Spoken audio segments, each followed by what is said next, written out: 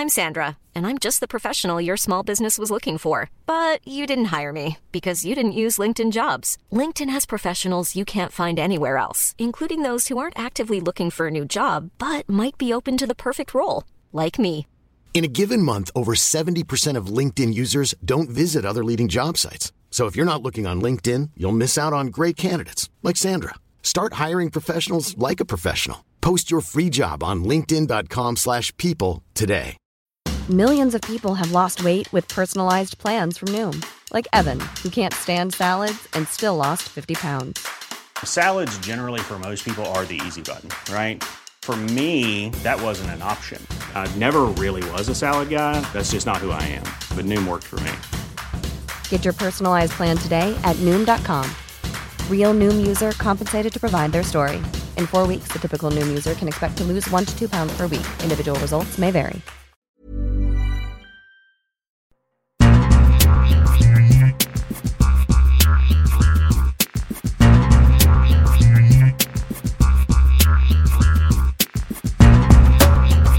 Welcome back.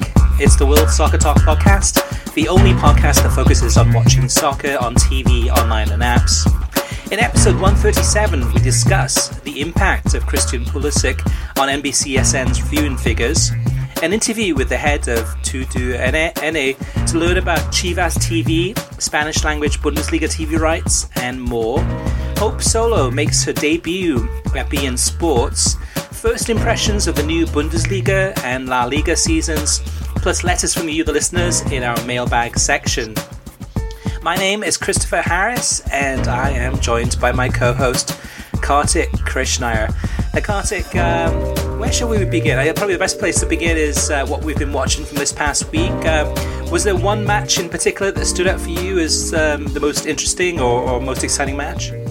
Yeah, I think that the two matches that were the most interesting for me were two matches early in the week. Bayern Hertha, which was an absolutely fantastic match, although a moment of madness rescued a draw for Bayern. Fantastic match, 2-2 match at the Allianz. And Bayern reacted by within an hour linking themselves to Philippe Coutinho, who now has arrived at Bayern. That's how they reacted to not winning that match and falling behind Dortmund in the table. And then the other really fantastic match I watched was Aston Villa-Bournemouth. Now, people who know me, and even closely, including those who play Fantasy Premier League with me, think that I'm a closeted Bournemouth fan. Maybe I am. I'm constantly picking Bournemouth players on my fantasy team every year I've been playing, which gets coincided first year I played was the first year Eddie Howe had that team promoted, so that's quite possible. And so I'm constantly watching them. But I also think Aston Villa, with all of their new signings, in addition to guys like McGinn and Grealish, who were so good in the Championship, and Dean Smith's style, have made that a very fun team to watch. So that was a really fun game, and I would throw in there as a bonus, any match that involves Sheffield United has been fun thus far this season, although Crystal Palace is woeful, so that negated a little bit of it on Sunday. Yeah, and we'll get into Sheffield United in a little bit. They've been kind of the surprise team in many different ways so far this season. For me, my favourite match of the week was Athletic against Barcelona, the opener to La Liga season on Friday. And this was a match that Barcelona didn't look that good, for sure. Luis Suarez came off injured pretty early. He's been poor in the International Champions Cup. So not a great performance by Barcelona, but just a fantastic overhead bicycle kick from I think it was Urias, from Athletic to win the game and to send a shocker opening day of the season. So what I liked about this game, especially too, just with all the controversy about La Liga and where it was headed, and having it back on beIN Sports, but just watching this game in HD. On a Amazon Fire Stick through Fubo, and just the picture was crystal clear. The audio levels were perfect, and I always love last couple of seasons, especially La Liga's on-screen graphics and augmented reality and all the special effects that they pull out for these games. And it was from the just watching it from kind of a technical production point of view was great, and the game itself was. Maybe didn't match that quite quality, but the goal did for sure. What was interesting though, Kartik, was that this is the first time pretty much I had a chance to see Hope Solo on beIN Sports, and also new hire Kaylin Kyle, the Canadian footballer too. And it's early days, but they're both still finding their feet. But I think they've got a long way to go before they get to a point where they're going to be able to provide some really, convincing discussion analysis. It just seems that I don't know. It was a weak start from my perspective in terms of what I was watching. I'm not sure if it was just they were trying too hard, or just it sounded very scripted. It sounded very rehearsed, and it may not have been, but hopefully those two will get better with more experience under the belt. But it was the opening weekend for them. Now, in terms of something else I saw this past week, Kartik, and I know you saw a bunch of things too in terms of coverage. Two things I do want to point out, and these are two complete different extremes. I decided to sit down because I saw a bunch of the promos for Inside the Mind of Jose Mourinho, which NBC Sports is being featuring or talking about or discussing. So I thought, let me go back into the YouTube onto NBC Sports and watch that and see what I think. And I was blown away by how poor this was. I couldn't get... There's a 4-part series. Sky Sports originally ran it. Now NBC is doing it in a 4-part series. I couldn't get past the first part. Reason being is that, not surprisingly, but to watch this, Jose is so full of himself. I don't think there's anyone in the world of soccer that has such a big ego as him. And in that first episode, he's sitting in the car. He's driving, I think, from the port or the airport into his town where he grew up, which was interesting. But he's talking about himself in the third person with Gary Cottrell from Sky Sports. And it was just, I just could not get past it. I'm like, this is absolutely ridiculous. This is a man who, rather than, say, having the interviewer ask the questions about, so tell me about how where you grew up and who are some of your biggest influences, or...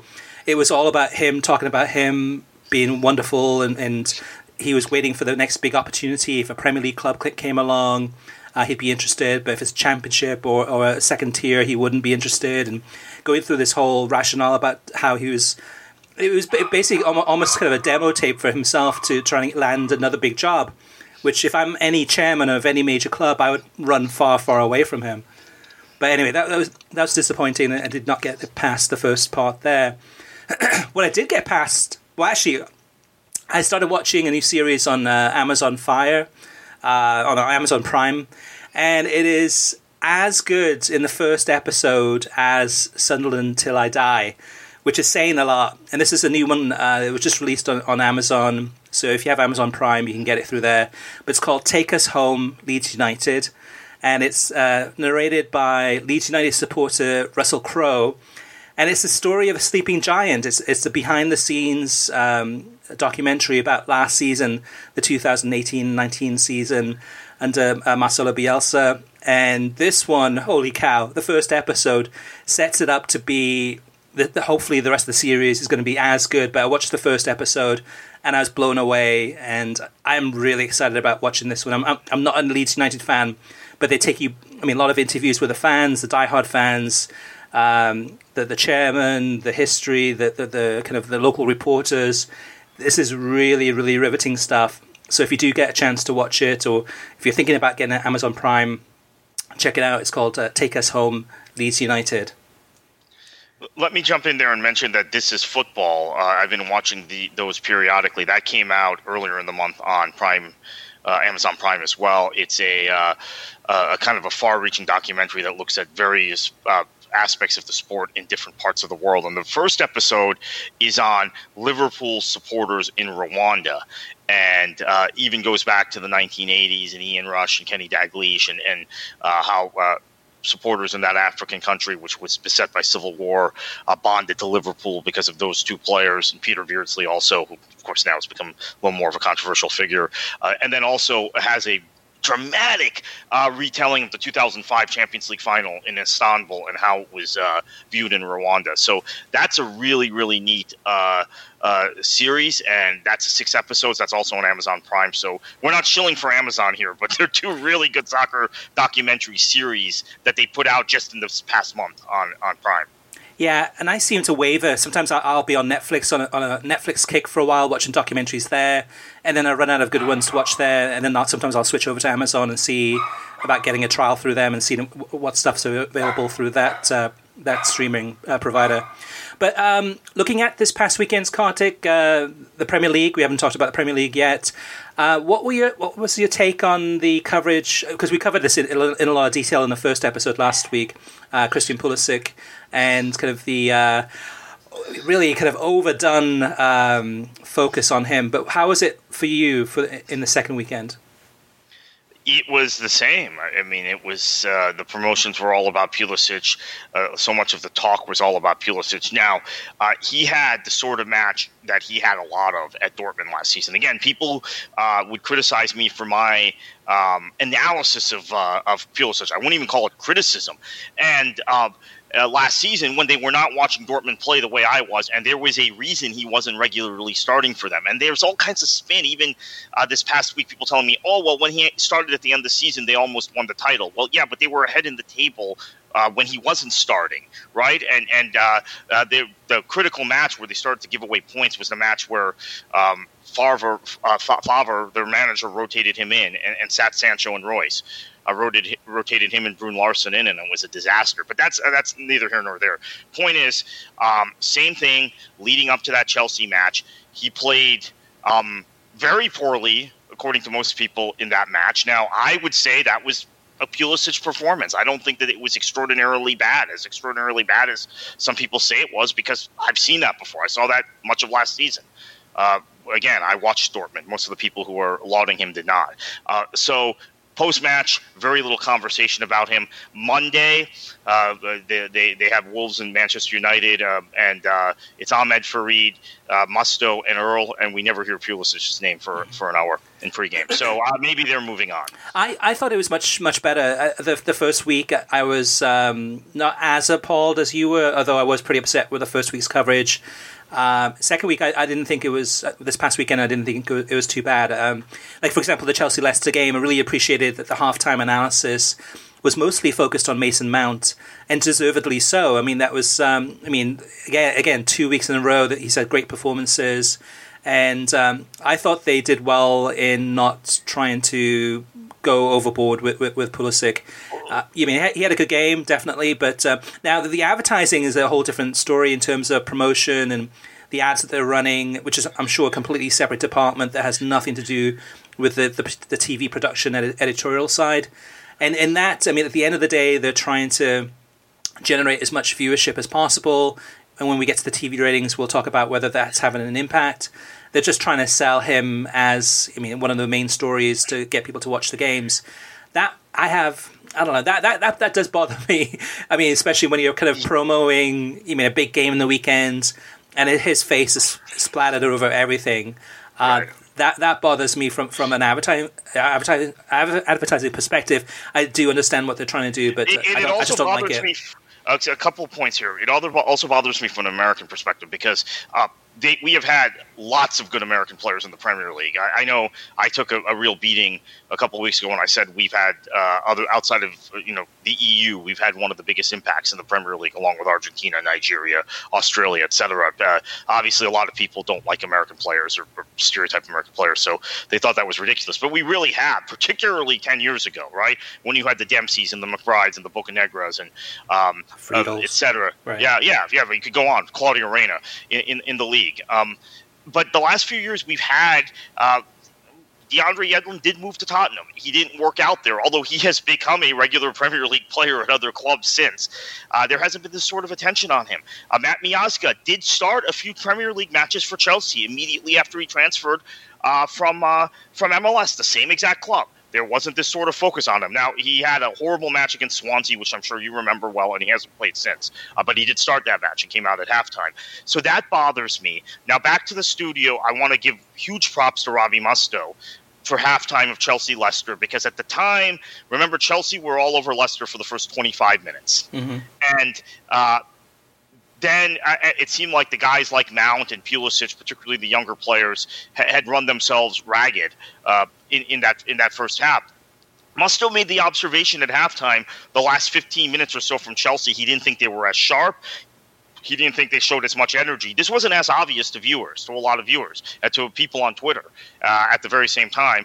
And that if they don't regain that in the second half, Leicester's going to get something from the match, and he was spot on. So that's the kind of analysis we've gotten used to hearing from NBC, and I'm glad Musto brought that back into the picture at halftime of this match instead of us talking about Pulisic or talking about Paul Pogba. You know, they've just focused on these sort of sensational headlines the first few weeks. And that's been the key. One of the keys to the success of NBC Sports has been the analysis. I mean, that's the reason that we keep on coming back. I mean, you and I, Kartik, don't have to tune in pre-match early or wake up early on a Saturday morning or a Sunday morning to watch this analysis, but we do because there's a reason for it. For the most part, it's usually we almost always learn something from it, or there's some insight, or Neil Ashton comes on board and gives us a scoop about something. There's a reason to watch. But if it is so focused on one player, and I mean, how much more can you say about one player in such a beginning of the season?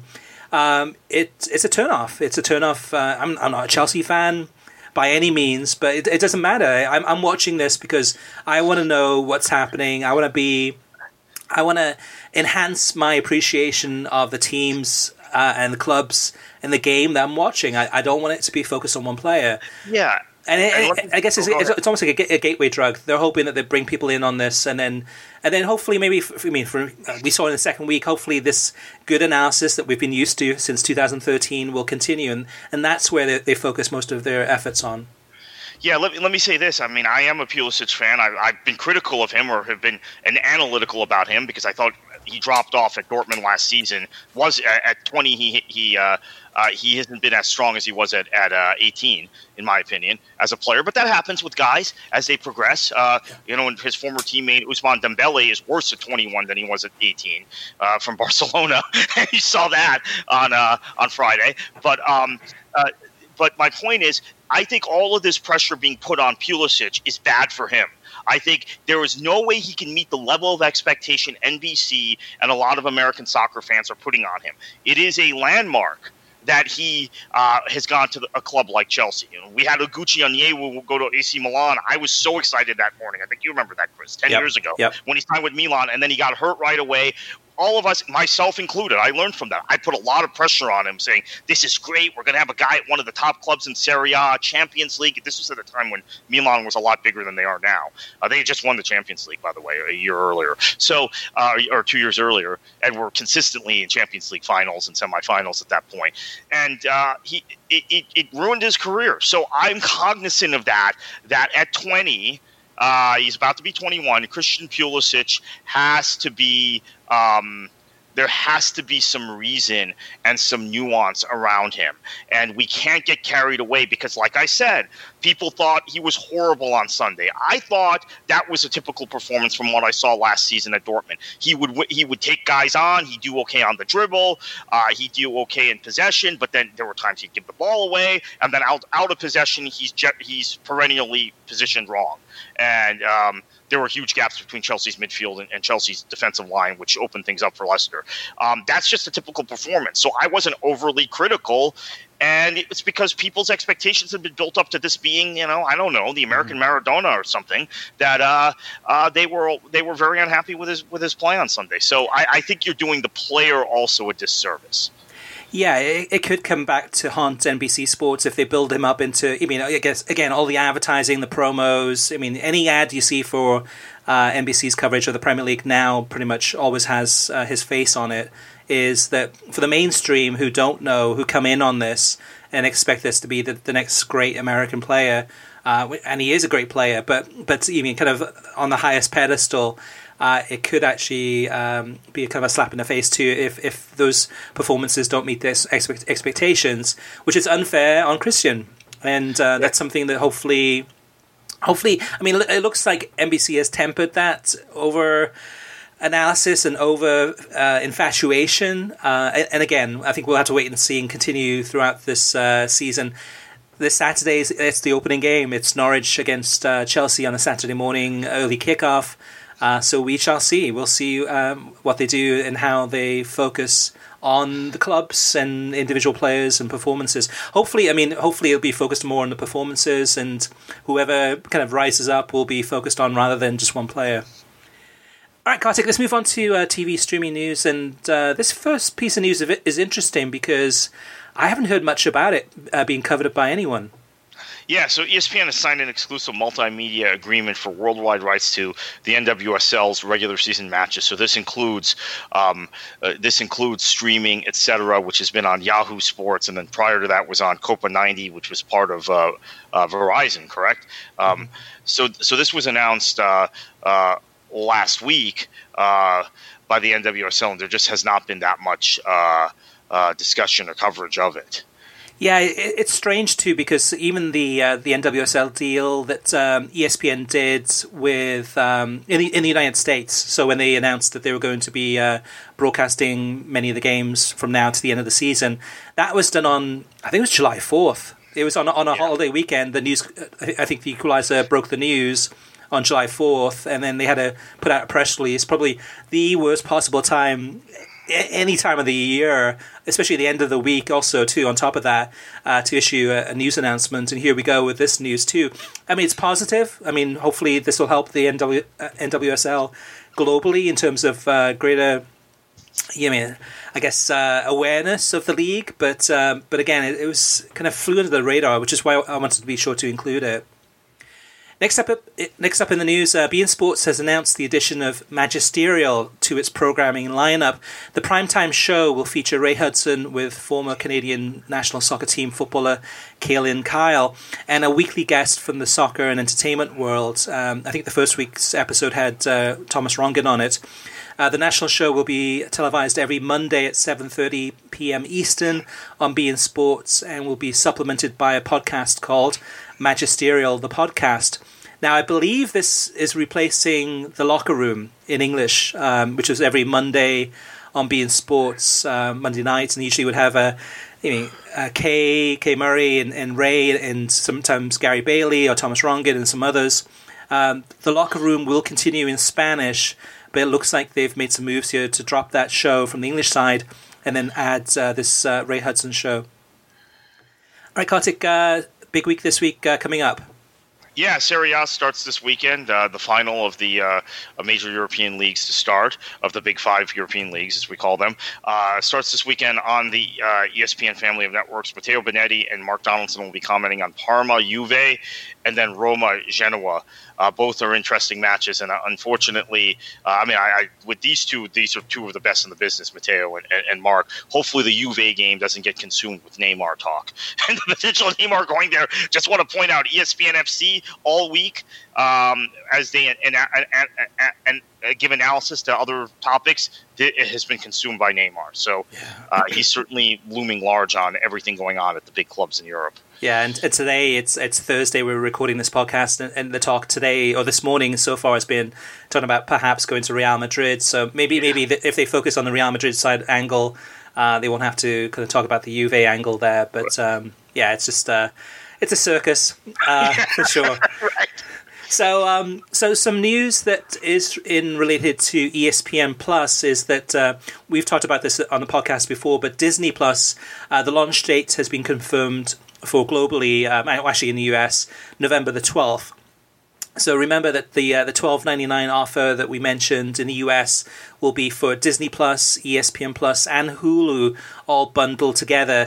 No word yet, though, on the upgrade pricing. So if you have ESPN Plus currently for the $4.95 a month, how much extra it'll cost to get the Disney Plus Hulu added and bundled all together. But for now, it's just a heads up. November 12th is the actual launch date, and I'm sure we'll have more news in the weeks running up to that about how that'll work. The other thing, Kartik, is that AT&T TV Now, which is the renamed DirecTV Now, has launched their pricing models and also what channels they offer. We've got a page on worldsoccertalk.com that goes into a lot more detail that has all the listings for AT&T TV Now. But the big news is that, not surprisingly, there's no beIN Sports. I mean, still, DirecTV does not have a deal with beIN Sports, and if a deal is signed in the future, which I hear there's rumblings that a deal could be possible, that then hopefully then the other AT&Ts, such as AT&T TV Now and Uverse, etc., will go ahead and add beIN Sports back on. But the pricing on this AT&T TV Now, which is their streaming service, is crazy. I mean, the top tier package they have is, this is just streaming, $135 a month, $135 a month. That's their ultimate package. They've got another one that's $124 a month, another one that's $110 a month. It almost seems with AT&T, in terms of if you're a DirecTV customer and you call up DirecTV and say, hey, I'm getting ready, I want to cancel my DirecTV subscription service through satellite, it's just too expensive. And the person on the phone might say, oh, well, if you want to, we've got some streaming packages available, would you be interested in that? And probably the person's going to say, yeah, I want to cut the cord and go streaming. Once they kind of share some of these prices about how much it costs, they might say, you know what, I'm going to stick with DirecTV. Actually, the value is probably, maybe I pay about the same amount of money, maybe a little bit more, but I can keep my satellite dish and keep all these channels, and I'll have to go through and pick and choose from these different packages and pay what seems to be less value for fewer channels. That's the take I get on it. Is just basically that AT&T is trying to control the experience, the customer experience, and scare them away from streaming in order to keep them on DirecTV. That's my take on it, but those prices are absolutely scandalous. All right, let's move on to TV ratings, Kartik. A lot to take in and some interesting ones. So let's take a look at those right now. So the big one, Kartik, would be from this past weekend was Club America against Monarcas Morelia in Liga MX across the Univision channels. This one, 1.2 million viewers watched this one on Saturday night. And also Saturday was the Spurs match and on NBC. And this one was, of course, the Man City Spurs game. 1.04 million people watched this one on NBC. We don't have the viewing numbers for the Spanish language side yet. Club Leon against Chivas on the Univision channels again. 984,000 viewers there. So I've got a long list of all of them, the actual TV ratings. Again, we'll have them at worldsoccertalk.com that goes into more detail. A few things to throw out there. Christian Pulisic in terms of the comparison for week number 2. So week number 1 was a difficult one to kind of really look at and to see how much of an impact that viewing number had, because the opposition was Manchester United, which has historically been the best supported or best watched game on club on NBC Sports over the history of them broadcasting soccer. Since 2013. But this one, I went back to the same weekend last year, so the second game week, and then looked at that game that was on at the same time, and that was Brighton against Man United. So a comparison between Chelsea and Leicester and Brighton and Manchester United, and the broadcast, the viewership change was that the Chelsea-Leicester game featuring Christian Pulisic had an increase of viewership of about 20%. And that I can see that being very plausible. People tuning into a Chelsea-Leicester game probably maybe more likely just because he's playing, and you've got a 20% bump. So that's good. For the second week in a row, though... we even saw a bump... Go ahead. Oh, sorry. I was going to say we even saw a bump for a few weeks in Newcastle matches last season after Miguel Almiron went from Atlanta United. I remember mentioning that on the show, that there was a bump. So I think there's this curiosity factor the first few weeks. Yeah. And now Almiron has been at Newcastle for 8 months. There was not as much interest from Atlanta United fans. I don't know if that'll happen with Pulisic eventually. Maybe, maybe not. Yeah, I guess, and again, too, a lot of it's based on playing time, too, to see how much, is he going to start every game? I mean, Williams, an adequate replacement in many ways, and can add, he's a free kick specialist, he can definitely add a different dynamic.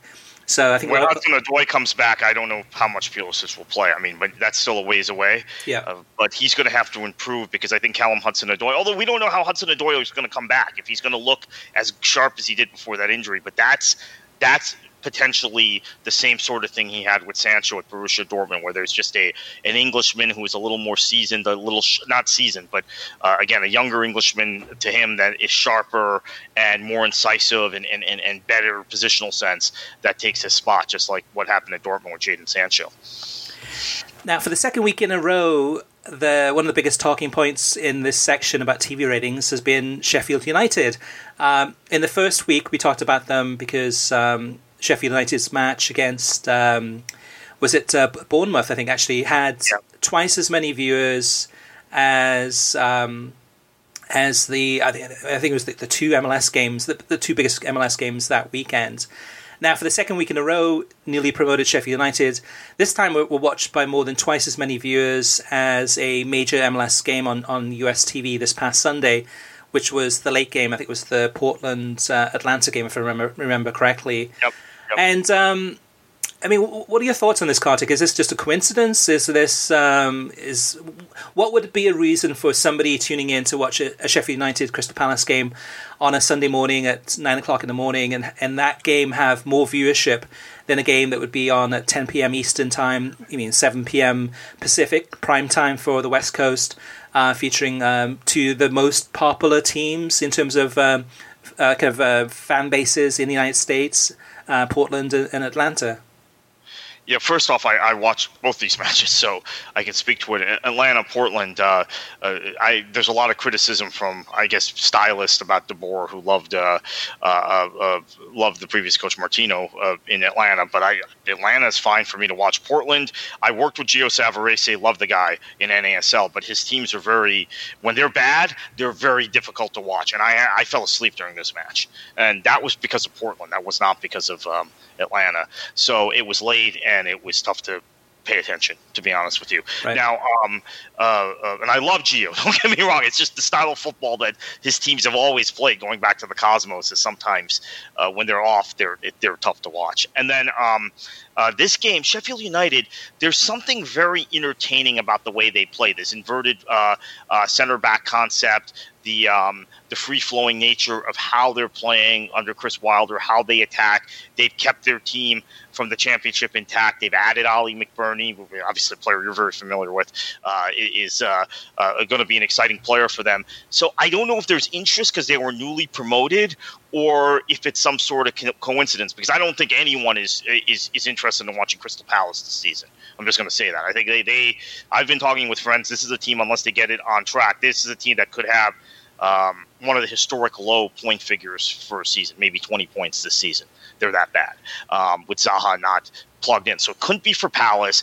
And Bournemouth, like I said, I'm entertained by Bournemouth, and I like watching them the previous week, but I think there was more interest in Sheffield United as a newly promoted team in that match. And then there were people who watched that match who said, they were fun to watch. They play a different style of football. They play a style of football no one else plays in English football, with the way they use their back line. Yep. And the way their central midfielders play as well. This is a tactical show, so I don't have time to explain it. But what I think there's a significant amount of curiosity because of the way they play, their English core, they're newly promoted, and that way they play is very entertaining. So I'm guessing it has to do with them more than the opposition. I don't think anyone wants to watch Palace, quite frankly. I think that they're going to be down this entire season. So I give Sheffield United credit. This is what promotion and relegation does, is new teams, new faces, new styles of play that ultimately draws fans who are curious to watch them. There is definitely an element of the promoted teams. I mean, Aston Villa you talked about in the first segment, and they're an exciting team to watch. I mean, a lot of young players, a lot of different energy, and say watching that club and watching a Sheffield United. I mean, they add a lot of variety and spontaneity to the league. And I'm not missing Fulham going down. I mean, it adds some life to the Premier League, and actually inject Norwich City. I mean, it's been a perfect example with Pukki. Yeah. Pookie was fantastic last season. I picked him to be on my FPL team this season. He's done Me too.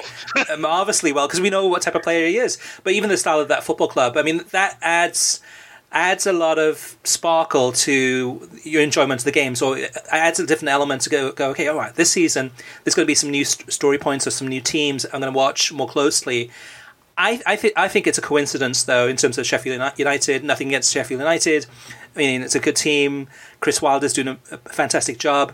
NBC Sports, with the two Robbies, did a great analysis piece about talking about their overlapping centre-backs, I think pre-game, and really zeroed in on how revolutionary this method was.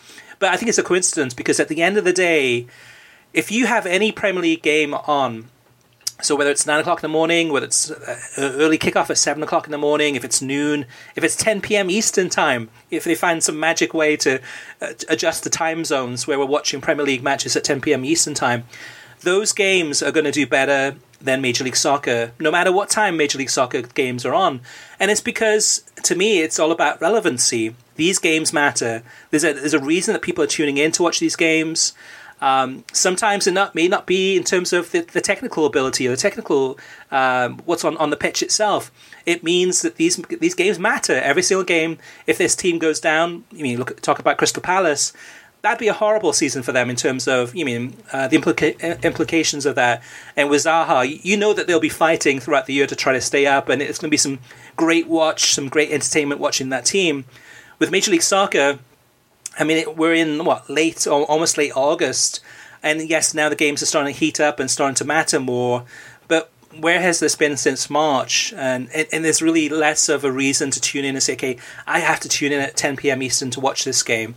And yes, it's late if you go to work on a Monday morning. But what I'm saying is that, again, it could be the Premier League and it could be any time. People will find a way, will do whatever it takes to sit down and watch that game if it matters. And it does matter.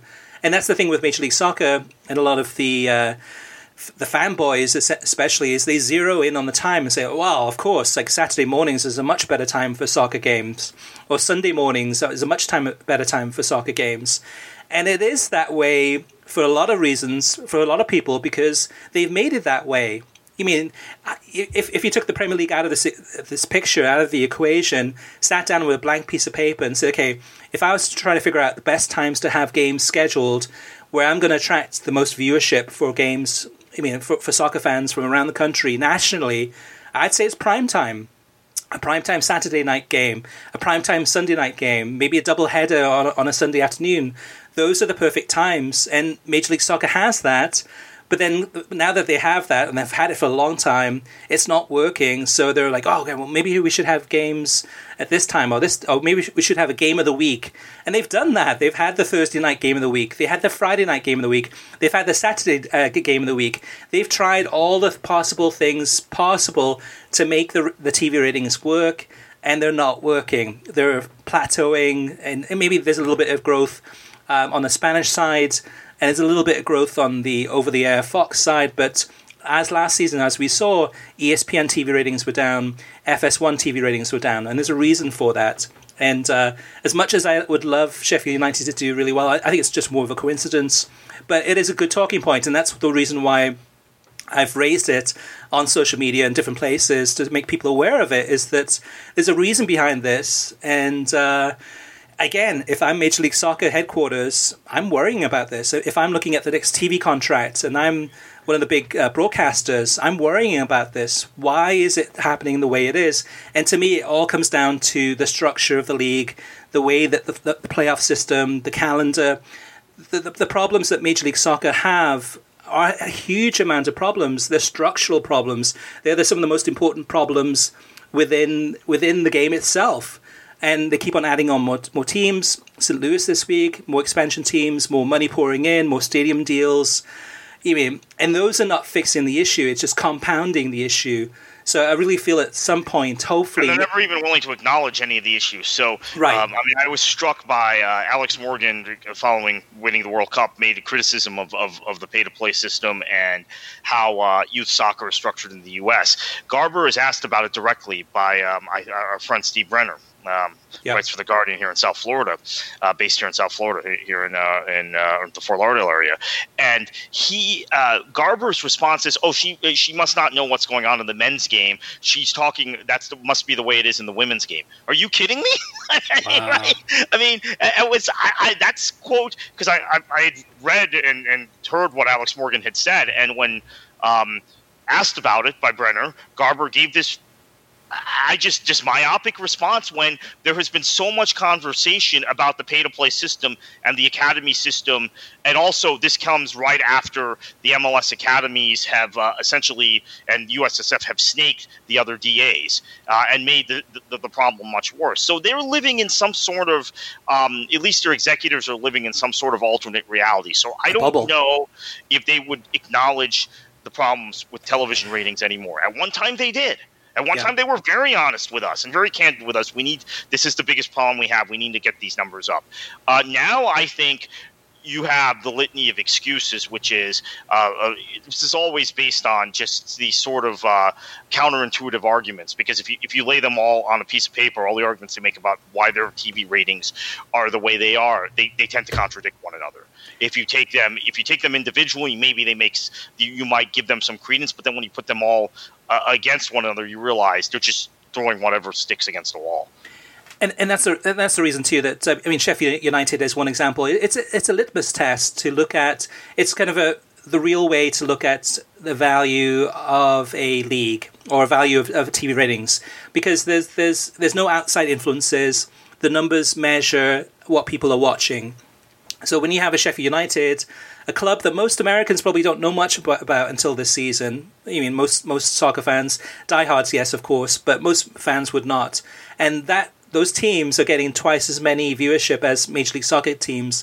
They've been around for quite some time. They've built up a good fan base. There's a problem there. But again, I just wanted to mention that, and that's one of the reasons why I think that the TV ratings are so important.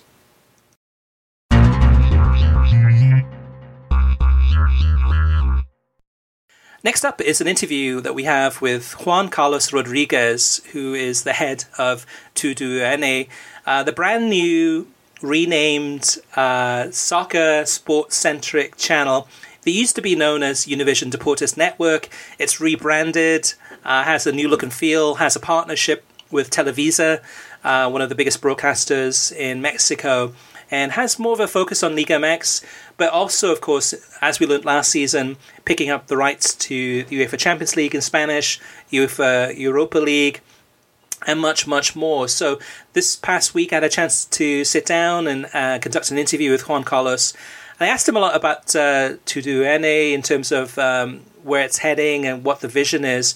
I also focused in on a couple of key points, and that talks about the Bundesliga and the relationship with Bundesliga. Right now they have their Spanish language rights, and knowing that it looks likely that ESPN Plus has picked up the English language rights, the likelihood that Univision and TUDN would be interested in the Spanish language rights to that league for the future, as well as talking about Chivas TV, which is the streaming product that currently has the rights to home Chivas games in Liga MX, and whether or not Univision and TUDN would be interested in those rights and where those discussions are, plus much, much more. So it's a good glimpse at the Spanish language side of the soccer viewing experience in the United States, which has big implications. Univision, out of all of the broadcasters in the United States, no matter what language, Univision broadcasts more soccer than any other network, and also at the end of the day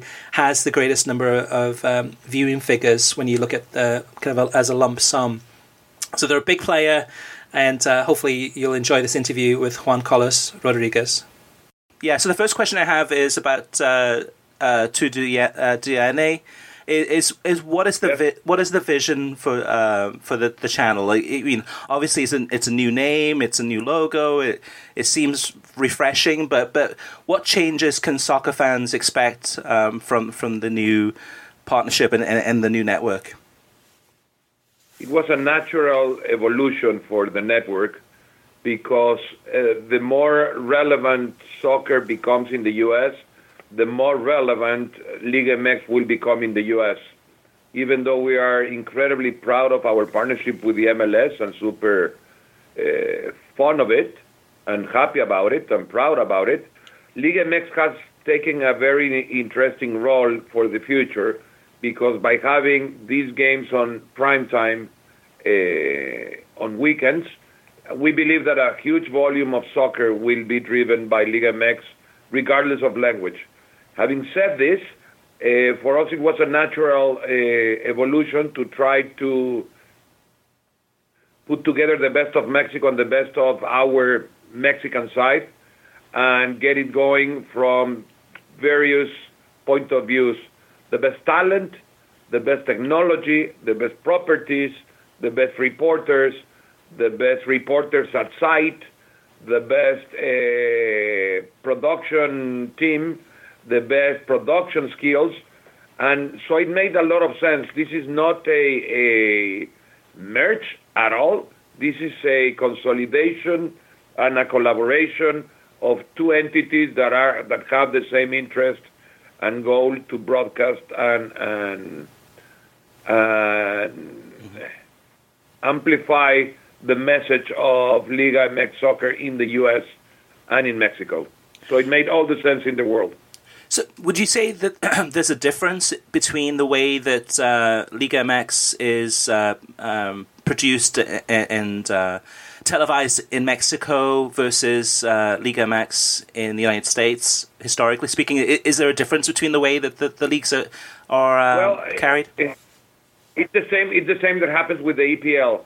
When NBC goes into the EPL, it's like a very close friend, but it's a foreigner that it's part of the ongoing situation. But you never stop being a foreigner. While when you're part of the real thing and you're outside, then it's a lot easier to flow into the mood of what this is. So we have all reporters at site. We are more relevant with our reporters at each of the teams. We are more relevant with the players and the coaches. We are more relative with the managers. So it's a better in-depth access that we are granting by doing this. Mm-hmm. So for the viewers, for the soccer fans, whether they speak English or they speak Spanish or whatever it may be, that they're it's enhancing the coverage of Liga MX. What about home games for Chivas and also San Luis? So in the specific case of Chivas, we publicly said it more than a year ago that we did not have plans to continue under the same terms, but we are still in negotiations with Chivas to see if we can find a long-term partnership. We are, as you know, very well aware, we've been building relationships with teams for long-term, and we want to continue with these long-term views. We love the Chivas family, we love the Vergara's family, but at this point they are looking for a shorter term, and we're looking for longer-term relationships that might not help us to have a smooth path to an agreement. We are definitely interested in having a long-term relationship with them and keep building the very important Chivas name into this market. And what about San Luis, the newly promoted team to Liga MX? It seems that they don't have a broadcaster for the home games, as far as I know. For them specifically, we have a very close relationship with Miguel Angel, the Spanish owner, and we'd love to be their home here, but there are a lot of details that need to be addressed before we come to an agreement. Okay. What about we have Go ahead. Way more interest in Chivas today than in San Luis. Sure. What about the English language experience of watching Liga MX? Any changes this season? Will games? I know in previous years you've had partnerships with Fubo TV and I think on Twitter also. But where can listeners who maybe don't speak Spanish perhaps and just want to have English language broadcast of select Liga MX games, where would they be able to find those? the first game day of Champions League, we're launching TUDN Extra, which will be our digital play that will be aggregating all of the games in English, and in partnership with our MVPDs and all of our distributors, we will give access to our audiences in partnership with the distributors to TUDN Extra, so that they can digitally access and be able to see all of the relevant content that we're creating in English, both games and short-form content, and also all of the overlapping games that we have out of our linear networks. So to give you an example, a lot of Champions League games will be broadcasted in this property, as long as and also we will create Zona Football, which is going to be like the red zone of the NFL for soccer - European soccer - Champions League, that we will be broadcasting through TUDN Extra. So TUDN Extra will be we're very proud and very happy to be launching that. Okay. In the next few weeks. And that would be then where they can watch Liga MX in English also for some of the games? Yes, sir. Okay. Yeah. Excellent. So what about the Champions League? I mean, last season was the debut season, of course, Europa League 2, as well as some other UEFA properties. Did it exceed your expectations? I mean, what was the feedback from, whether it's from advertisers or from partners, in terms of how it went? And will there be any additional changes or anything different for this coming season? Yes. So lot of learnings from last year's. Even though we've been doing soccer and we produce most of the soccer impressions in this country, both on an on-day basis and on prime time. The learning that we did last year, which was our first year, there's a lot of those. And what that means is we're going to be not doing the same little mistake that we did in the past. We had all these learnings that became opportunities that we're seizing. And to give you an example, we're sending Hristo Stoichkov and Cristina Romero to create hundreds of pieces of short and long-form content out of Europe, with the access that we get through Hristo and the on-match way of doing things by Cristina, in which we will be delivering, on top of the games, a lot of the short and long-form content that is being required both by fans and by our sponsors. So the short form content, is that something where, I mean this is a Spanish language audience that is not used to watching Champions League football on Univision and all the networks associated with it. Is that something where it's almost like a learning curve, talking about the history of some of these clubs that may not be as well known in both histories and both short form of the interviews that Hristo will have with Mourinho or with Pep, or Hristo is an incredible concierge key to open magical doors in Europe. Yeah, definitely one of the greats of the game, and somebody who's definitely a scholar, Hristo especially.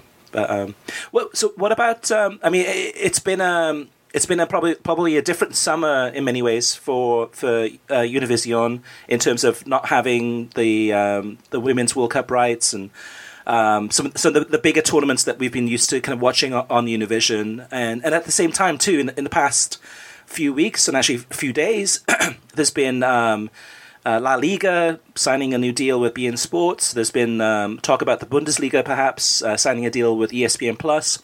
But in each of these conversations or negotiations, we're not hearing the name Univision as much. Is there a change in philosophy, or is it that maybe there's more things to come that might happen where Univision might be involved or interested in acquiring more soccer rights? No, I think we have a very robust portfolio across every 4 years. Our challenge with the FIFA events is that they did a deal with our competitor, and we're happy to be where we are, because, as we have said historically, we're in the business of making money and giving value to our owners. And the prices for the properties and our FIFA properties today in the U.S. do not allow us to make money. So that's very clear.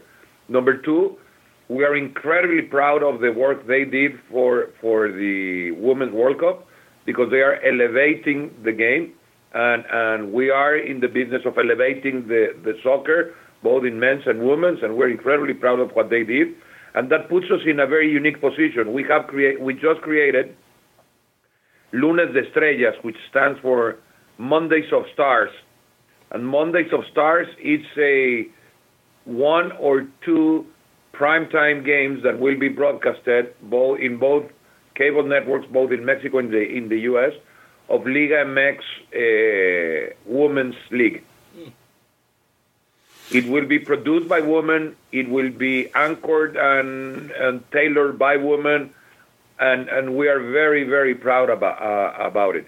We're in the process. It was already soft launched a couple of weeks ago, but we're very proud about it, and we will continue to make some noise once we get it.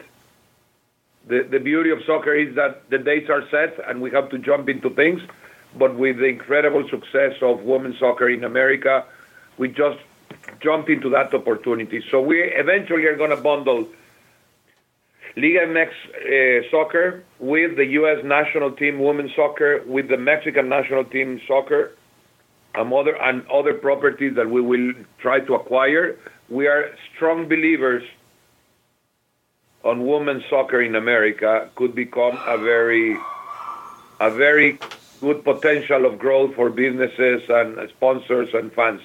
So we need to support it and push and make it happen. Yeah, that's exciting. It's good to hear too, and actually the TV ratings for a lot of the women's games too have been impressive too on Univision when they've been aired on there. I mean, coming up pretty soon, you're going to have the next some TV deal with the U.S. women's national team, the U.S. men's national team, Major League Soccer, and I think Don Garber's talked about in the past adding more things to that package to make it more valuable. Is that something that our term expires on 22? So hopefully it's going to be far from now. Right, exactly. Hopefully it's going to be my grandchildren doing those conversations. Okay. Any plans to retire soon, or it's just far away? No, it's a couple of years at least. Yeah, right, There's that's no true. need to have that discussion. Yeah, I was just wondering if any conversations have started, because in terms of, you mean, not negotiations, but in terms of what that package may entail. Not on our end, not yet. Not yet. We haven't heard anything. And then the Bundesliga. I mean, you have the Bundes goal show, which as far as I know is the only show on U.S. television that is a Bundesliga highlights show. That's definitely recommended for viewers to watch that. As far as you understand, we love our friends from the Bundesliga in many ways. They are an incredibly professional group of executives. Their product is very valuable. I believe it's a bit underestimated across the markets, but real core soccer fans, we should all view more Bundesliga because it's a very good property. Yeah, and the television production is fantastic in terms of the use of cameras and and everything that they supply to the different broadcasters in terms of access, and they are very, very good at what they do. Incredibly professionals. Absolutely. As far as you understand it, is this the final year of the agreement between Univision and the Bundesliga, and then it moves on to ESPN? So for that we can tell you that we are in the process of discussions. Okay, excellent. That's good news. So as far as all the changes that have happened with TUDN, any new talent, any new people coming on board, any changes in that regard? We're missing one person. I'm not going to tell you the name because we haven't done the deal yet, but we're missing one person, one very relevant from our industry that we're trying to move to our roster. After that,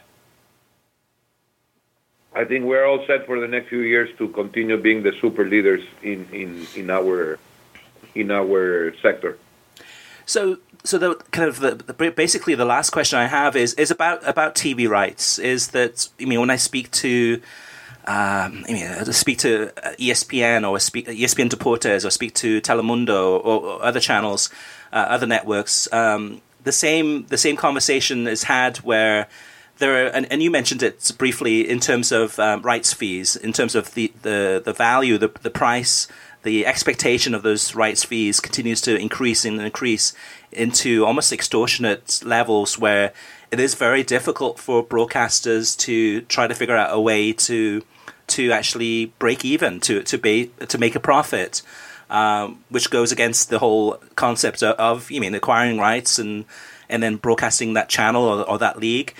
Is that something? I mean, do you think we're in a bubble? Do you think there's that those numbers, those value will come down eventually as people are cord cutting and there's there's demand for live sports, but it must put you and other executives in a difficult position where those rights fees are extremely expensive. Yeah, let me give you some thoughts on that. I believe the rationality of acquiring rights, it's putting the industry in a point in which it seems like they shouldn't be growing more. However, due to the new platforms and the new consumption habits and the new opportunities ahead of us, there is someone who is willing to disrupt the market with a strategic approach. So being rational and being strategic, which is strategic in our world, means I'm willing to pay more than what it's valued because it's relevant for me for whatever reason.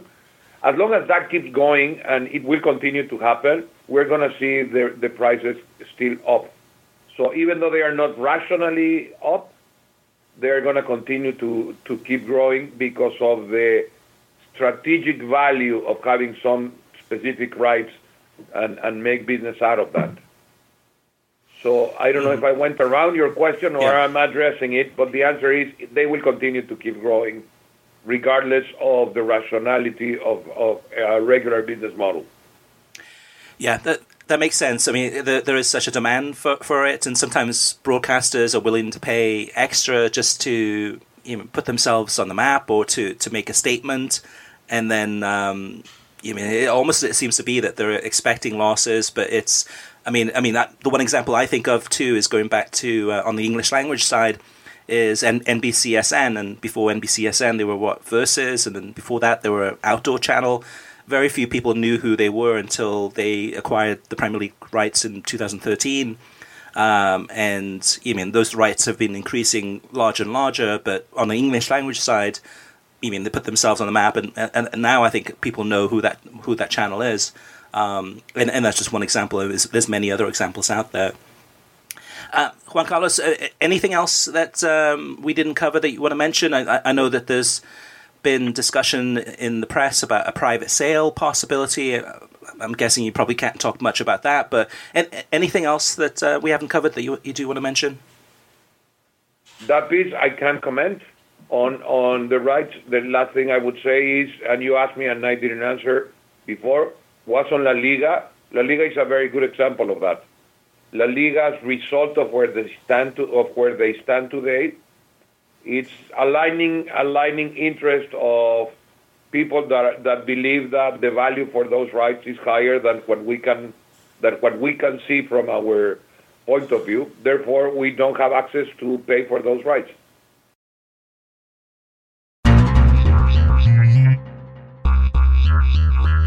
All right, let's move on to listener mailbag. First up is Yannick Ramke. He says, congrats for your reporting on the beIN Sports La Liga deal this past week. I also agree that it's a surprise that this has to be viewed in the grander scheme of their partnership. Anyways, I'm hearing that the Middle East and North Africa is still massively problematic for beIN Sports. People who work with a few companies in the media space say it's in the region say it's a disaster area at the moment. The economy, piracy, the spat with Saudi Arabia has driven pay TV into the ground. There are rumours that beIN Sports may not necessarily be around for a long time, given Turkey issues, Spain pullout, problems in the Middle East and North Africa, US carriage spats, etc. Although this is just a rumour, but not great developments, to be honest. And those are great points there by Yannick, because beIN Sports is looked at as a global media player, but piracy is, a major issue that could really, which has hurt beIN Sports, but in terms of it could possibly devalue the rights fees out there and create a whole host of other problems. But they're definitely going through some issues there. Hopefully they'll be fine, but everything is not roses around the world. Next up is Nash Rambler. Relevant Sports was briefly mentioned in the last podcast. My understanding from you and the others that was reported was that Relevant Sports had been hired by La Liga to negotiate the next US television rights deal, or at least be heavily involved in consulting and advising La Liga in the next US TV deal. I have to conclude that La Liga have completely ignored any advice they were getting from Relevant Sports. Unless there is a sub-licensing deal, continuing with beIN means that most Americans, for most Americans, their only chance to see a live TV broadcast of Messi playing in a competitive match for Barcelona will be on a Saturday, or will be on Saturdays when Barcelona makes it to the Champions League final. So some good points there by Nash Rambler. I think it's one of those things that yes, the deal that was done with Relevant Sports, where they did a partnership for the next 14 years, I think it's 14 or 13 years, to work closely together to go ahead and broker and sell the rights and increase the value of that. I think this was really circumvented completely by the global deal that La Liga and beIN Sports, as we reported last week, that according to one of my sources, did a private deal together. So that takes Relevant Sports completely out of the loop. Relevant Sports would be able to add more value in terms of ticket sales. A lot of the La Liga promotions that they're doing, I'm sure this season we'll hear more about La Liga trying to get one of the official games, the league games, played in the United States, as well as maybe partnering with ICC and doing some other events. So there's a lot of work that Relevant Sports has been doing and will be doing, I'm sure, to grow La Liga in the States, as well as this past week too, they launched 2 new channels on YouTube, on social media. I think it's called La Liga Zone, which they've hired Jimmy Conrad, so he's doing a weekly show taking you into Spain and talking about the history and the stories and the traditions from these clubs. And they also have one on the Spanish language side too, and they both look really well done. So they're definitely doing things behind the scenes. I will agree with Nash Rambler, the two, in terms of their involvement in the TV rights deal and trying to find a bigger, better broadcaster. That didn't work out. But again, at the end of the day, I think money talks, and that fee, whatever beIN Sports paid or offered or promised to La Liga, must have been astronomical. Next up is the original Tom. He says, I disagree with those who feel that MLS should play a winter schedule. One reason that I feel it's overlooked is that a summer schedule shelters the MLS from direct competition and comparison with European club soccer, and thus gives it a window in the marketplace. I like that the MLS Cup final is at a time when there are no other finals being played, the Champions League and the Cup finals, to compare it to, and that the season begins at a different time. It gives us space in the marketplace. Next up is Ken in Utah. Ken says, Gentlemen, over this summer I have expressed via Twitter that this podcast has a anti-MLS bias, which you have responded and have denied that there is a bias, and I appreciate that response. Last week, however, Kartik and the Gaffer mentioned how MLS should move to the August-May calendar, which I don't think we did. I mean, we were talking about it, but I don't think that's the solution. But anyway, I disagree with this opinion, but if you would put on your MLS commissioner caps on and address a couple of issues, I may come around to your viewpoint. Issue number 1 is competition. As a more than casual but less than serious MLS fan, I enjoy watching soccer in the summer. Once college football, basketball, NFL, and NBA start up, my evening viewing priorities shift to those sports. I believe MLS would lose the casual fan by going to a winter schedule. how would you fix this? Do you have the ratings numbers from previous years of MLS in July versus November? All right, so Kartik, before we move on to his next point, let's talk about that for a little bit too, is that out of all of the issues that Major League Soccer has, the calendar is probably one of the most difficult. It's doable, it's possible. From my side personally, I would look at the calendar. I mean, it's such a big country, and there's such a big difference in terms of weather, and there's so many different variables. I would like to see at least to look at almost a similar to Mexico with Liga MX, and having a split season, and maybe having a Southern League where you have most of the teams that are in the South playing into the winter time or the fall time when the weather is decent down here. When you can't play up in Minnesota, you can't play in different places up north because the weather is so bad. And then in the summertime, looking at playing in more of the northern states, and having kind of one part of the season that's the southern side that goes into the northern side in the second part of the season, and then having kind of, rather than the East Coast versus West Coast rivalry, having a South versus the North, and figuring out if there's a way to do that. I don't know if that's possible, but that's one way to look at it too. That doesn't impact. It would impact in terms of when if baseball's on or NFL, but like you said, Kartik, sometimes maybe it's best to focus on what's best for soccer rather than what's best for not competing against college football.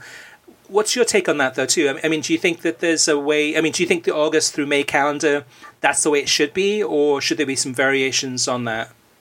There could be some variations on it, but I think a large percentage of your audience is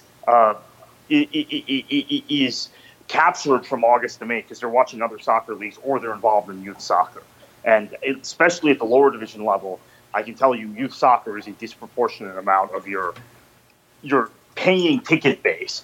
And the clubs I've worked with and the leagues I've worked with struggle over the summer for audience because youth soccer, you can't organize youth soccer groups. Now you can get parents and kids, and maybe you have a little more flexibility because they can stay up later, that sort of thing, particularly with midweek matches. But you can't get an organized group of hundreds of kids and players and coaches to games over the summer. So that's part of my thinking on August, May, in addition to, I think, from a competitive standpoint, in terms of lining up transfer windows, and also aligning, and I've talked to many coaches about this, aligning with generally the FIFA calendar for when you want your players peaking to play in internationals, etc. It all has a benefit, and I think a big part of the whatever compromise would be made would be around the winter break and how you schedule teams that that are in cold weather climates away from home, maybe in November and February, and you have that break in December and January, and as well avoiding the constant pitfalls of weather delays or oppressively hot weather in the summer in large portions of the country. I've also been told by coaches, since we're rehashing this, I should say that a lot of them are concerned that, particularly it's getting hotter and hotter in this country, that it's difficult to optimally train your players, particularly young players, to get them up to a certain level for international competitiveness, because we're competing in an international marketplace as the United States. If the bulk of your season are in the hottest months of the year. So your training sessions inevitably are shorter, or they're less intense, or they get scrubbed completely because of thunderstorms and other extreme weather. Now, obviously you have these concerns in the winter also, but coaches tell me or coaches who are former players have told me, it's easier to play in cold weather than it is in warm weather. That's probably true, but you don't want to play in extreme cold weather either. Mm-hmm. So There's no easy answer, but I think there are a lot of reasons for considering the shift. Yeah, at the end of the day, I think a lot of it depends on what the priorities are. So are you trying to, if you're USSF and you're Major League Soccer and you're having discussions about how best to change the calendar to benefit. Okay, so what's the first benefit? Is that attendance? Is that TV ratings? Is that the players in terms of making sure that they're at the maximum peak fitness? Is that to help with the national team and also for the club team? Is that in terms of player sales, transfers, how those all align? There's so many different factors there. So a lot of it is based on the priority, and that has an impact on the schedule. I mean, one of the questions from Ken was, okay, TV ratings from previous years of Major League Soccer, July versus November. November should be the time when those TV ratings go up because there's the playoffs and there's the MLS Cup final and a lot of things happening. The reality is that the TV ratings are usually better in July because there's not much else on television. So more people are watching Major League Soccer when there's nothing. I mean, baseball's on, yes, but there's no NFL or college football. Ken's second point is weather. He says the weather in northern states like Utah, Minnesota, Ohio, etc. are miserable in December and January. How would you fix this so that attendance wouldn't drop? And for me, I wouldn't be playing games in those states at that time of the year. Again, I would be looking at a schedule that would take best advantage of the teams and where they're located. And Miami in the wintertime would be perfect. That would be the ultimate place to go ahead and play soccer, as well as you got teams from Orlando, Atlanta, other places too where the weather is fantastic. Ken goes on to say 6-week winter break for 6 weeks, play a lot of games in California and Florida. Thanks for your efforts, Ken, in Utah. So yeah, Ken, I think we answered most of those questions there too, but something needs to be done. And this whole kind of sticking to the plan of doing it March through November and not changing anything really other than maybe moving up a couple of weeks, it's not going to have any dramatic impact at all. It's business as usual, really. And with more teams expanding, it's going to become more and more of an issue. But MLS seems to be focused on, okay, let's not try to change things. Let's keep things the way they are. And let's keep on getting these expansion fees and keep on growing this league from a stadium perspective. Pat Haggerty says, hey all, I've grown accustomed to seeing the lineups on NBC Premier League broadcast at the bottom of the screen while players are in the tunnel. I haven't seen it this new season, and I don't really see them at all in the 15 minutes or so before the game. They're still doing lineups at the start of the second half, but I'm curious to know why they are, I guess, not running them before the game. Can you help? So Pat, so I reached out to NBC Sports to ask them this question, and they came back, and actually the production team said that they apologised. There was one game, which I think was the Arsenal game in the first week of the season, where they weren't able to run the team lineup within about 15 minutes before the game had started. That was the only one that they missed. So they went back to every other game that they showed in the pre-match and confirmed that the team lineups were shown appropriately and correctly before the match started, and it's just that one Arsenal match. So good question there, and thanks to NBC Sports for getting back to us to make sure that we're on the page, on the ball as far as that stuff goes. Siad says, thanks for your very informative podcast. This is a unique place where soccer fans can find useful facts about TV and streaming of the beautiful game in the USA. There are so many topics that I would like to comment on, but for today, let me say something about ESPN FC as the only daily TV show that has the ambition to cover world soccer.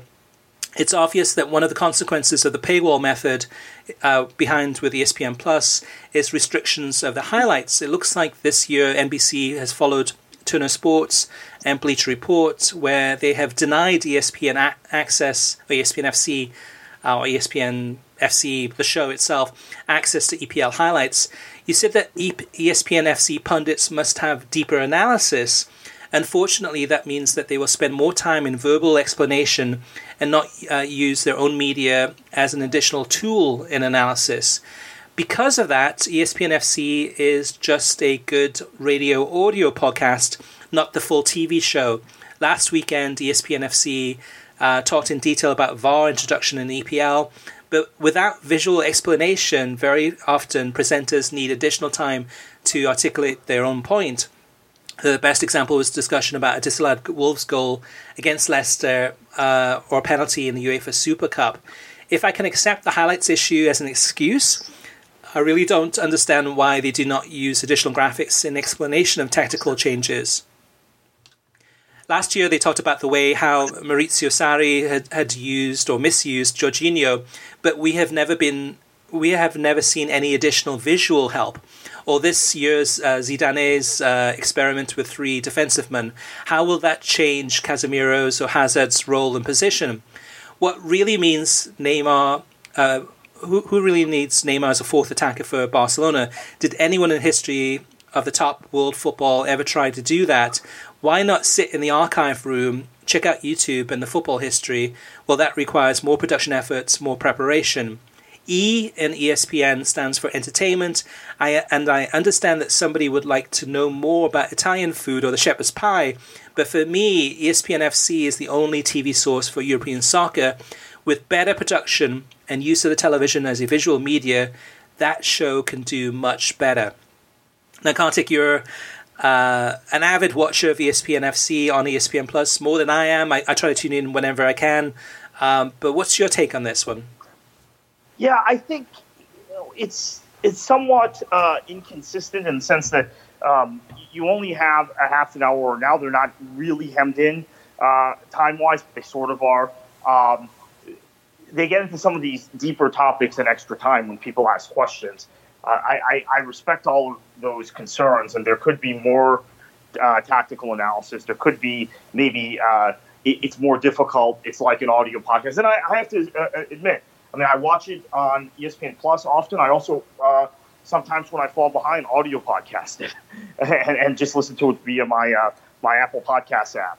So I've been guilty of that also, and the explanations are sufficiently good for that. I do think there is a limit to how deep a dive you can do when you want to cover as much as they cover.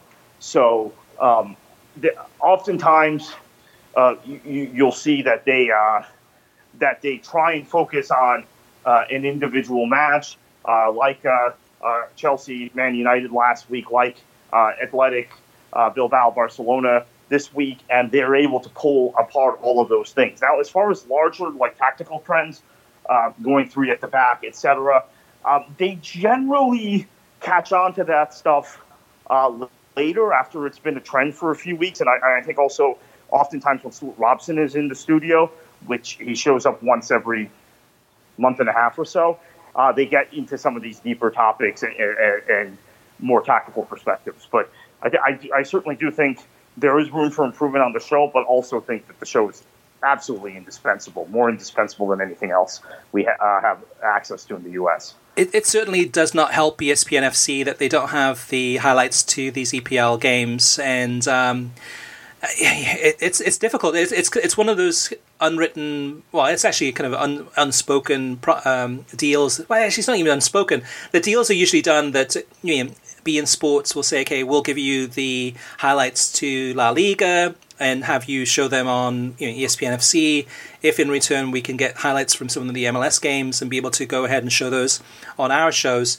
And beIN Sports is probably a bad example because they're the ones that, historically speaking, have not liked to actually share the rights with other broadcasters.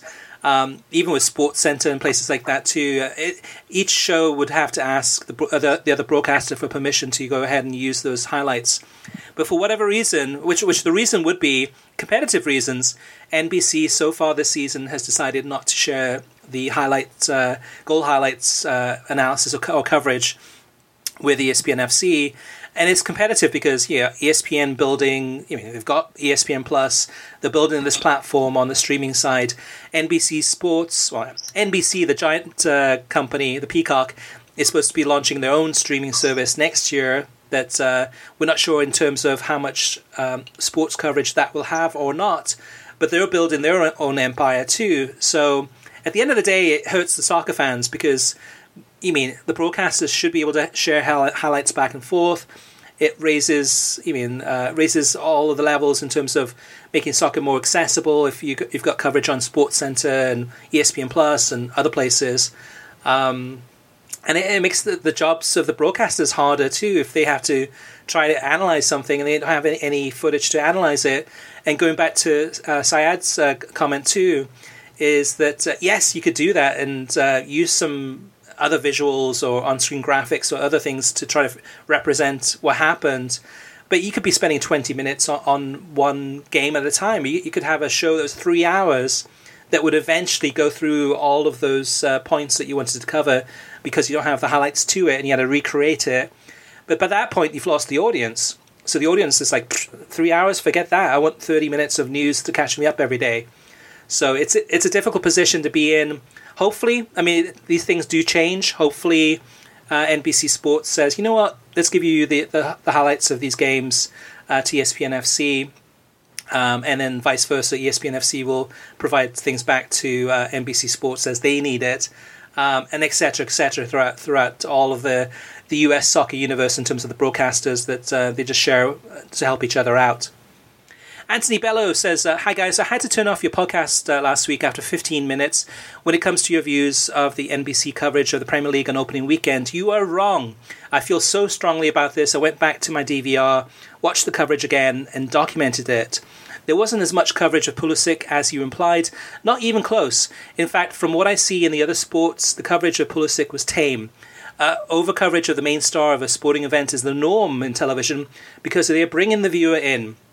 If you thought Sunday was bad, you should see NFL games where the only players who are hyped are the quarterbacks, or in the NBA where it feels like only the best players on each team are talked about, or in the Olympics where only 8 or 10 athletes are promoted going into the games.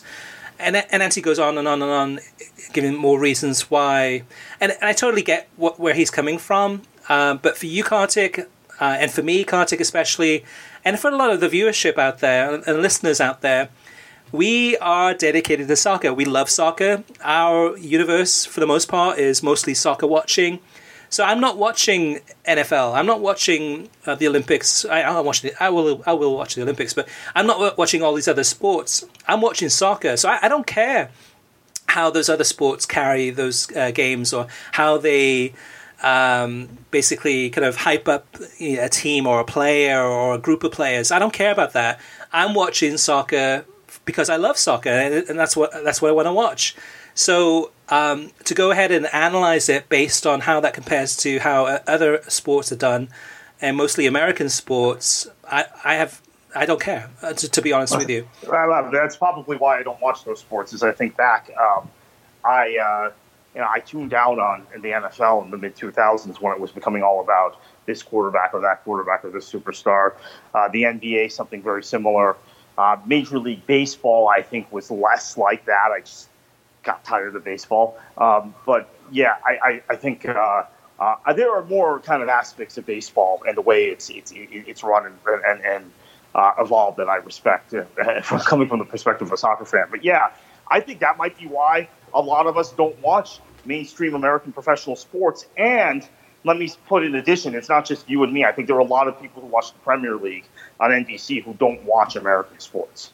And that's generally been their fan base. And they haven't been, they've almost, you have to think about even the fan base of Major League Soccer, I think, tends to be this kind of outsider, non-mainstream.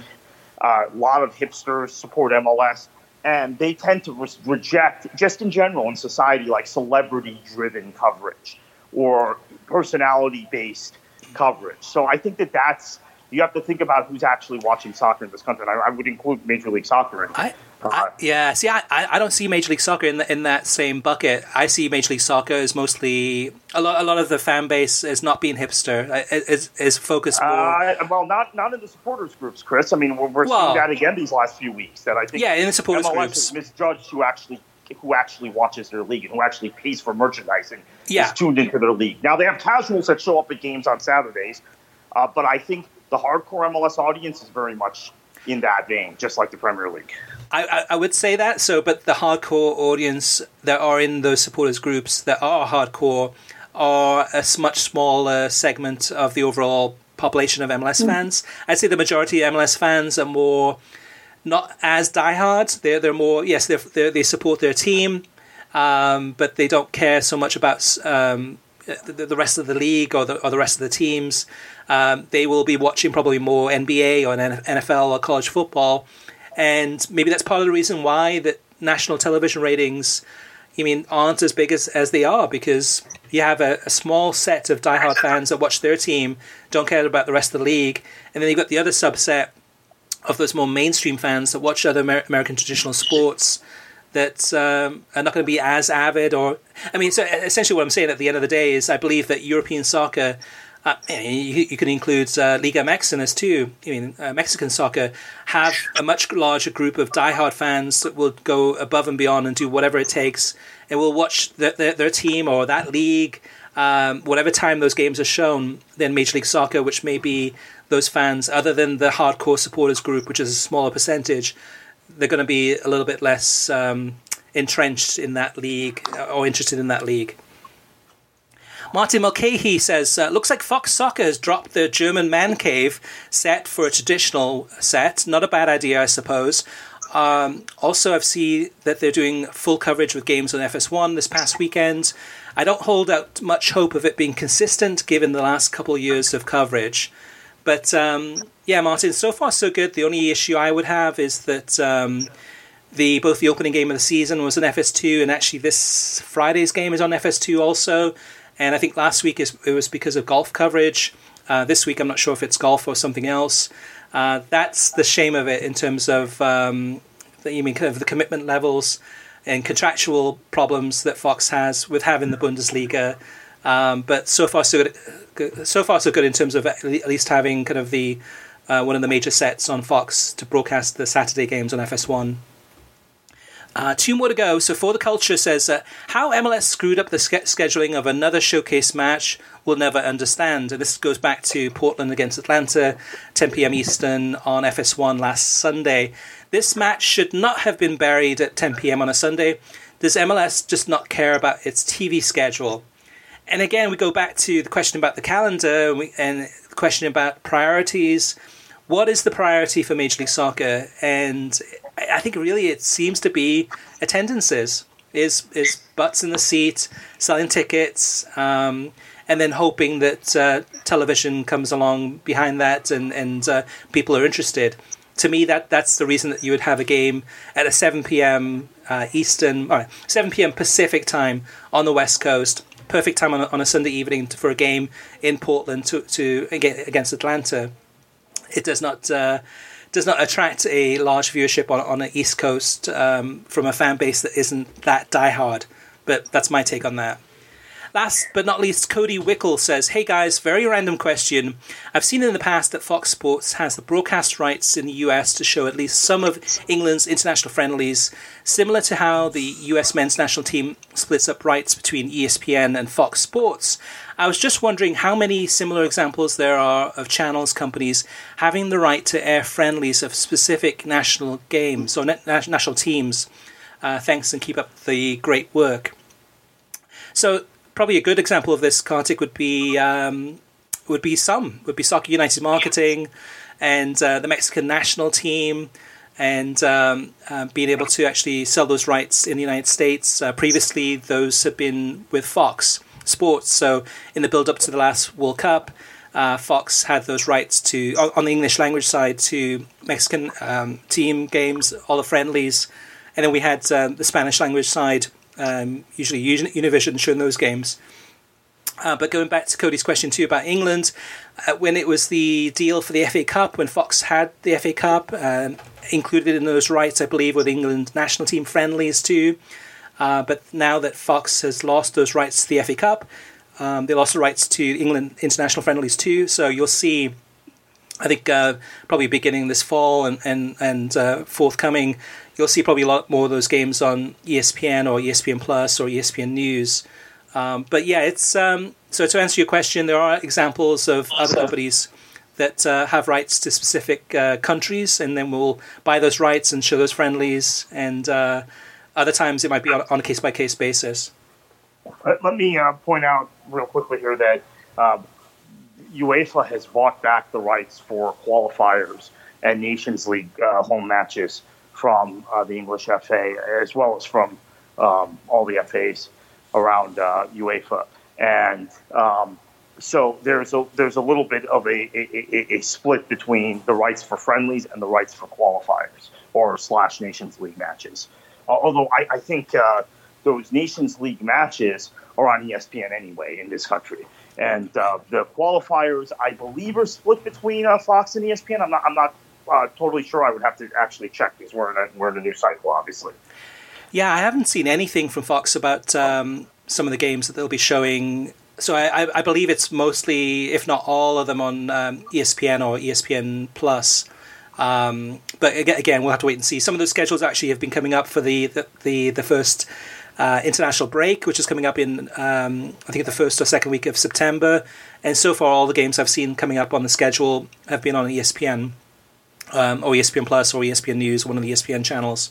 But to get, it looks like Fox is pretty much out of club soccer, and they've pretty much withdrawn from most of European soccer, even on the national side, unless it's the Bundesliga for the club soccer, and if it's a random friendly where it might be, say, the US men's national team against, say, Portugal or somebody. And even then, they're splitting those games between ESPN and Fox on the English language side. So, yeah, good question there, Cody. So you can always reach us via email if you have any good questions to ask, or want some advice, or rants and raves, or you disagree with us or agree with us, via email through web at worldsoccertalk.com, as well as facebook.com/worldsoccertalk, and on Twitter at worldsoccertalk. Plus, of course, you can post your comments on the website worldsoccertalk.com. So thank you for listening. You can get a new episode of the World Soccer Talk podcast every Thursday. Every episode is released on SoundCloud, Spotify, Pandora, YouTube, Stitcher, iTunes, TuneIn, Audio Boom, Overcast, and worldsoccertalk.com. If you like the show, share it with your friends on social media and give us a review on iTunes. And once again, thank you for listening to our show. We really appreciate your feedback. Your feedback is really what drives this show, and we really appreciate any and all comments you guys send in, and we try to read out as much of those as possible. So thank you once again. And Kartik, heading into another week of soccer. We've got the weekend with Serie A picking up, starting off, as well as other leagues from around the world. Lots of things to look forward to. What should they do? Enjoy your football.